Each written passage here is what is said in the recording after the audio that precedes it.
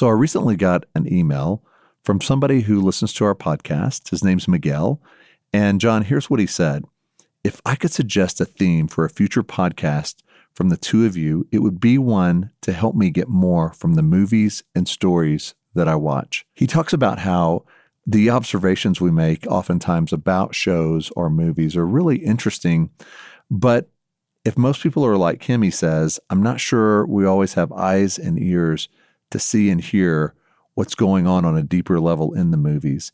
And so he wants to know if there's ways that we approach story that might be helpful to him in his walk with God, and as he pursues entertainment, how to navigate that in a way that's of the heart. So that's what we're going to talk about in these podcasts. Thank you, Miguel. Welcome to the Ransomed Heart podcast. John and Alan here to say, okay, love to. Game on. Yeah, what a wonderful email and what a fantastic idea. We'd love to do a series here on looking at story and getting things out of story that seem to come pretty instinctively to some people, but maybe not everyone, and seeing the richness in it, the power in it, maybe just some eyes to see all that God is doing through these incredible stories that our world right now is saturated with. Well, and his request is so good because I think back to when I was a boy, John, I don't know about you, but I would take in story, but I never really considered the worldview of the person telling the story. Right. I just loved story, but didn't realize, wait a minute, where's the story taking me and what is it stirring in me? And so it's a great question because I think in this series, we're going to touch on some things that will help people not only maybe choose some different stories, but savor the stories, movies, books they go to even more. Yeah, I hope so. I think so. I'm excited about it. And just cite another quick story. Last week, I got an incredible email from a man who is now a rising figure in Hollywood.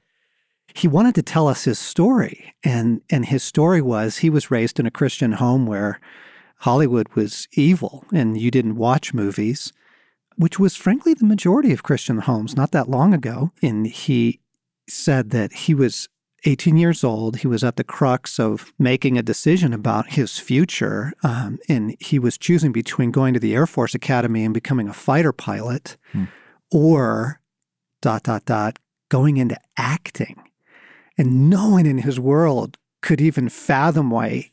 How's that a contest? How's that even a decision? What are you talking about? And he had picked up Wild at Heart, in which I'm using movies like Gladiator and Braveheart and Henry V and others to talk about the truth of the gospel. And it absolutely blew him away. And it confirmed something so deep in his heart that he felt God was saying. And he went into an acting career. And the stories that he was sharing with us in this email was just incredible, including the number of opportunities he's had to lead people to Christ while working on films. And so, go unto all the world and bring the gospel, including the filmmaking world. So with that setup, gang, we're excited to unpack story. And particularly, we'll be looking at films, but this will be applicable across all kinds of disciplines. And as Alan and I were kicking around this, I thought, well, let me do a little homework. And so I pulled out an old friend. I pulled out a book that I have not looked at, I don't know, more than 10 years. It's a little book I wrote called Epic, because I knew that back then I had written about story. And I'm like, you know what? I bet there's probably a couple good quotes in there that'll help get us going. And so if you'll permit me, I think this will set the stage. I think this will really create an orientation and begin to open our thoughts, our minds, our hearts up to this whole topic. So the epigraph that begins, the little quote at the beginning of the whole book is this. G.K. Chesterton said, I had always felt life first as a story, and if there is a story, there is a storyteller. And then the prologue, and allow me to read a few excerpts, because this is going to warm us up here. I wonder what sort of tale we've fallen into. It's been quite a journey for Frodo and Sam when the little gardener wonders this, Ever since they left home, they've encountered more wonders and more dangers than they could have possibly imagined. The battle on Weathertop, the flight to the Ford, the beauty of Rivendell, the dark mines of Moria, where they lost their beloved Gandalf. Their fellowship has fallen apart. Their friends are now far away on another part of the journey. Into the shadow of Mordor they've come. 2 little hobbits and their cooking gear on a journey to save the world. It's at this point Sam says, "I wonder what sort of tale we've fallen into." Sam could not have asked a better question.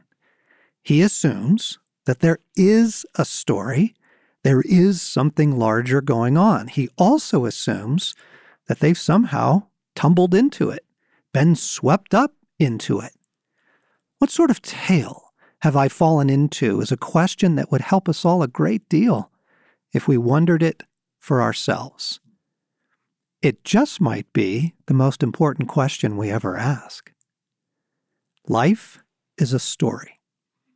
Life, you'll notice, is a story. Life doesn't come to us like a math problem. It comes to us the way a story does, scene by scene. You wake up. What will happen next? You don't get to know. You have to enter in. Take the journey as it comes. The sun might be shining. There might be a tornado outside. Your friends might call and invite you to go sailing. You might lose your job. Life unfolds like a drama, doesn't it? Each day has a beginning and an end.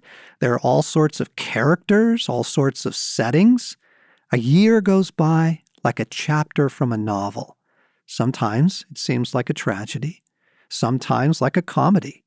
Most of it feels like a soap opera. But whatever happens, it's story through and through. All of life is a story, Madeleine L'Engle reminds us. This is helpful to know. When it comes to figuring out this life you're living, you do well to know the rest of the story. Allow me to go on a bit.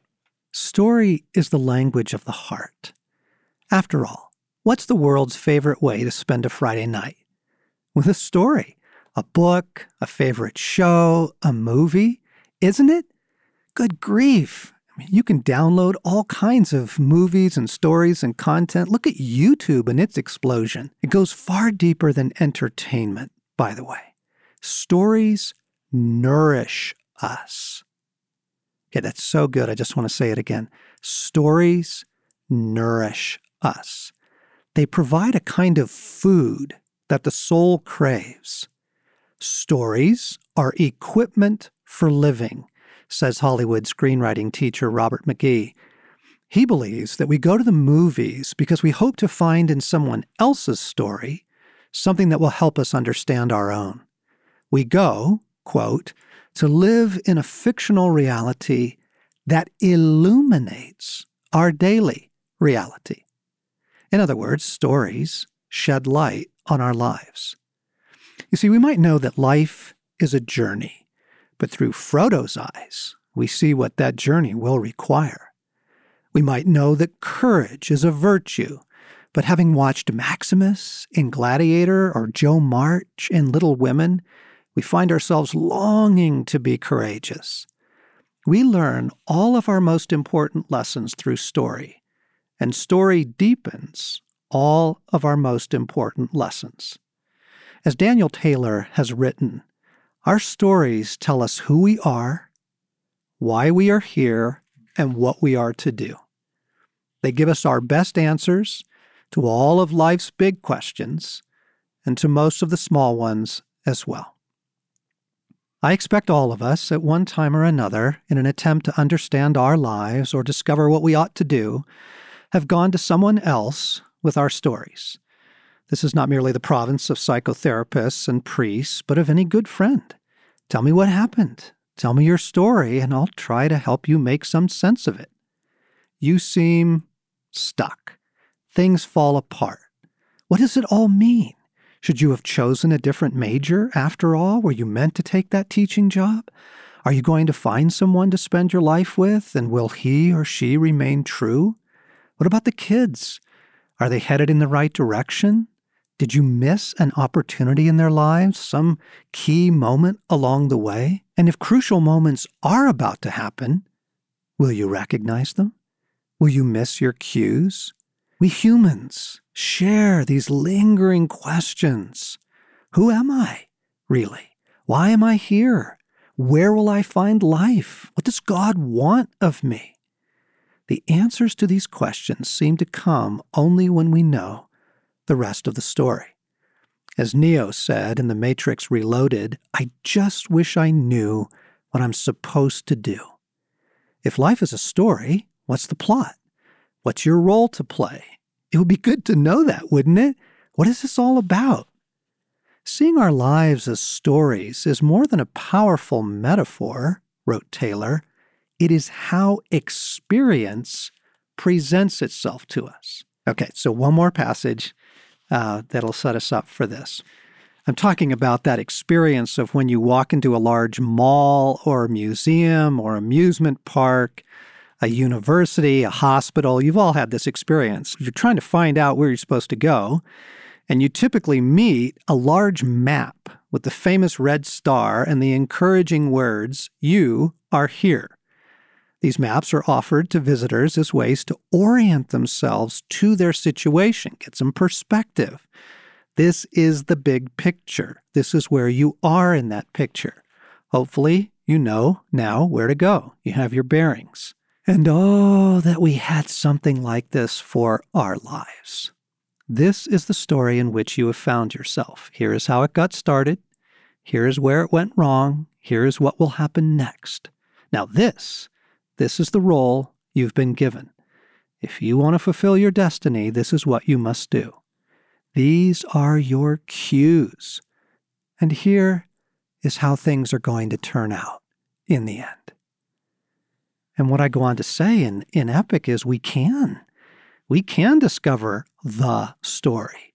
Maybe not with perfect clarity, maybe not in the detail that we would like, but in greater clarity than most of us have right now. And that would be worth the price of admission. I mean, to have some clarity would be gold right now, wouldn't it? And then here's the surprising direction I take. I say this: start with the movies that you love. I'm serious. Think about your favorite movies.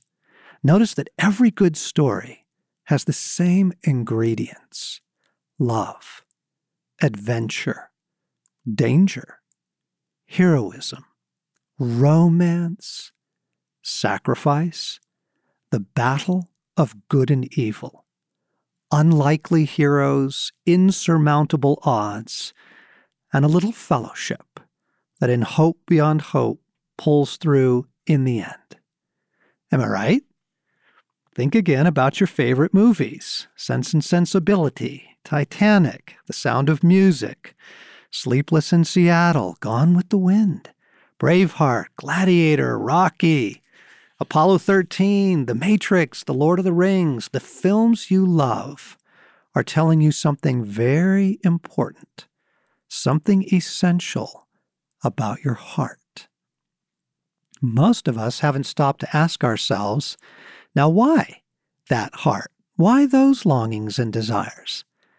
Might we have been given our longings for love and adventure, for romance and sacrifice as a kind of clue, a treasure map to the meaning of life itself?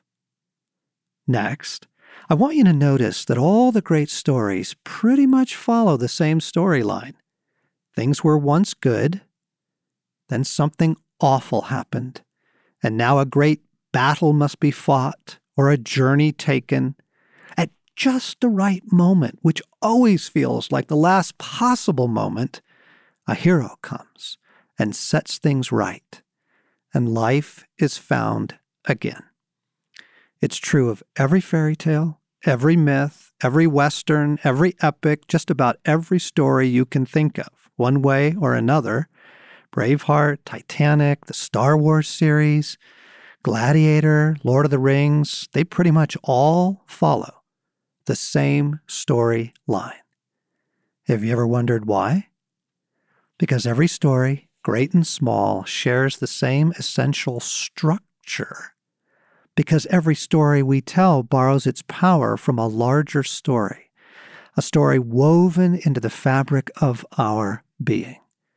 All these stories borrow from the story, from reality. And we hear echo of it, and we hear echoes of it through our lives, some secret written on our hearts, a great battle to fight, and someone to fight for us, an adventure, something that requires everything we have, something to be shared with those we love and need. There's a story that we just can't seem to escape. Okay, so that from Epic. Love that book. To set the stage for our conversation about looking at story and drawing things out of story that maybe you didn't notice at first. So we're going to get super specific here as we go through this, and we're going to name a bunch of movies and point things out. But Alan, react to that. Well, it just stirs my heart because story is the gateway, I believe, for all of us to see our lives in a new way, to see God in a new way. And it doesn't usually come through teaching as much as story. And that's what I love about how God has created the universe, this world to work, is through story. Okay, people need to know a little bit about your background. How many years were you in publishing? 20. Okay. And of those, how many did you spend as the publisher of fiction? So the last 10, I started a fiction division. Okay, so 10 years Yes. in publishing fiction. And in that time, Yes. how many books do you think you... Probably 600. Okay, 600 fiction books. And we're not going to let Alan shake his tail feathers here, but we're talking some of the major Christian fiction authors Alan shepherded, guided, worked with, knows personally. And some of you know my background in theater. Was, absolutely devoted to acting, thought I would do it all my life as a kid. And I was the thespian president in high school and Wow. and went on to get my undergraduate degree at Cal Poly in theater. And I ran a theater company in LA, a live theater company in LA for, almost 10 years with Stacy for a good part of that. And so story, theater, film, all of that, pretty deep in our backgrounds. And what we want to do is try and begin to put some light on this. And one of the things I want to point out, you weren't ready for this question, but I'm going to ask it anyway. What were you looking for when authors came to you and, dear Lord, how many, manuscripts do you get? Wow. I've written a story, Right. What were you looking for that makes a great story? That's an awesome question. And it really came down to one thing. The best stories, John, I found were the stories where the creator was inviting you on a journey. The worst stories, the ones that were the most clunky, hard to get through, impossible to remember, were the ones that were trying to teach a lesson. And so what we quickly found in this Christian fiction publishing group was, we don't want stories that are trying to teach a lesson. In fact, I would tell the authors, if you want to do that, write nonfiction or become a preacher, but you're not a storyteller, because the best stories are saying, here's a journey, and you may not even know where it's going to end as you sit down and write chapter 1. Okay. That's just so huge. I have to stop on that because it's going to help you interpret movies, films, music, and frankly, your own stories, friends. Dallas Willard said once that there are certain things in life that can be pushed, that cannot be pulled, and certain things in life that can only be pulled and cannot be pushed. And the point that he went on to make is that the gospel is something that can't be pushed on someone. It can only be pulled. You invite. Yes. You draw out, you intrigue, you alarm. Sure, you disrupt, but it's an effort to pull the heart into an engagement with God and the gospel and the story that he's telling. And you're talking exactly about that. A story that's a journey, a story that's a quest, pulls. Exactly. It's inviting. And this was the second thing. It defies sometimes labels. And so, although I started with the thought, Well, we're at a Christian publishing house, the largest Christian publishing house in the world at that time. So, of course, we're going to do Christian fiction. Well, John, what I quickly realized is actually we don't want to do Christian fiction. We want to do fiction told from a worldview that embraces God and truth. And that was so freeing because then no matter how the reader or maybe the bookstore categorized it, I knew with the storytellers, you're not trying to teach a lesson. So there's not certain words you can't say. There's not certain things you have to do. At the end, nobody has to be saved. It's not a formulaic read. And that's why so many great stories don't necessarily come from with a label of Christian on them. Okay, and then again, I'm going to interrupt you because you get me so excited. So you understand, folks, that C.S. Lewis, when he wrote the Chronicles of Narnia, did not set out to write a Christian allegory. John Bunyan did when he wrote Pilgrim's Progress. It's very, very strongly allegorical, almost to the point that some people can't bear reading it. I happen to like Pilgrim's Progress, but it's nothing on a literary experience like The Horse and His Boy or The Lion, the Witch, and the Wardrobe or The Last Battle. Okay, so it's really important for you to know that if you find a story that works, it works because there's just reality, folks. There is a story woven into the fabric of human existence. And the films that, quote, work, the films that grab your heart, the films that take you somewhere good Yes.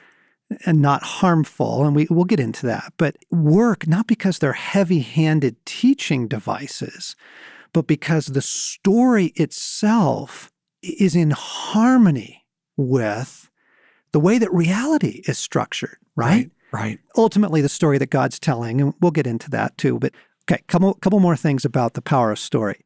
You can convey certain things with facts, with information. I could tell you that Stacy is my wife. I could tell you that sometimes she's very dear, that she has a really beautiful heart for her grandchildren. Okay, those are facts and those are true, but they're not nearly as helpful as if I told you that during a meeting today, I get a phone call from Stacy, and I'm a little concerned because she doesn't often call me during meetings. And so I answer my phone and I'm like, honey, what's up? And she says, oh, I just have to tell you, she had picked up one of our granddaughters and was caring for her today. And she was driving home with her and she says, she's making the cutest noises in the back seat. She's going, and da, da, da, da, da, da, da, da. And okay.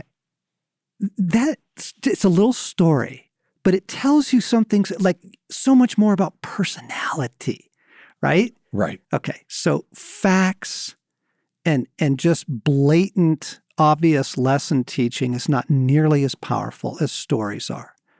That's why the scriptures are written in the form of stories. You know, a lot of times storytellers, authors will say, right, that's what Jesus did because he told parables. And that's true. But I always go back further and deeper but look at God in Genesis 1, how he defines himself as creator. And so he's not just telling a parable, he's actually creating worlds with his words and bringing things into existence. And he doesn't label the animals Christian animals or the ocean a Christian ocean. He creates in trueness and in his personality.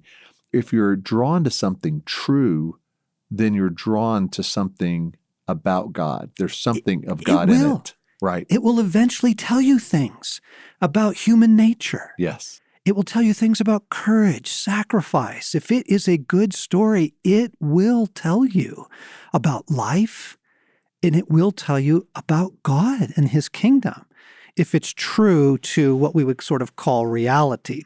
So one more thing before we kind of get into unpacking stories. This is all by way of prologue. If you can embrace and understand this, you'll really benefit more from the movies that you watch. And again, we're not even saying you should go into every theater experience or the musical or the novel that you're reading going, okay, what's the lesson God has for me?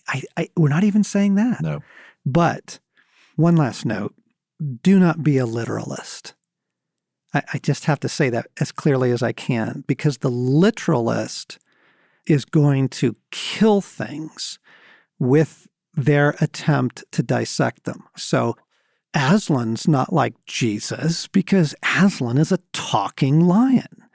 And you go, well, okay, look, right. Jesus is not a lion. He is called the Lion of Judah, but when you meet him, you will actually meet a man.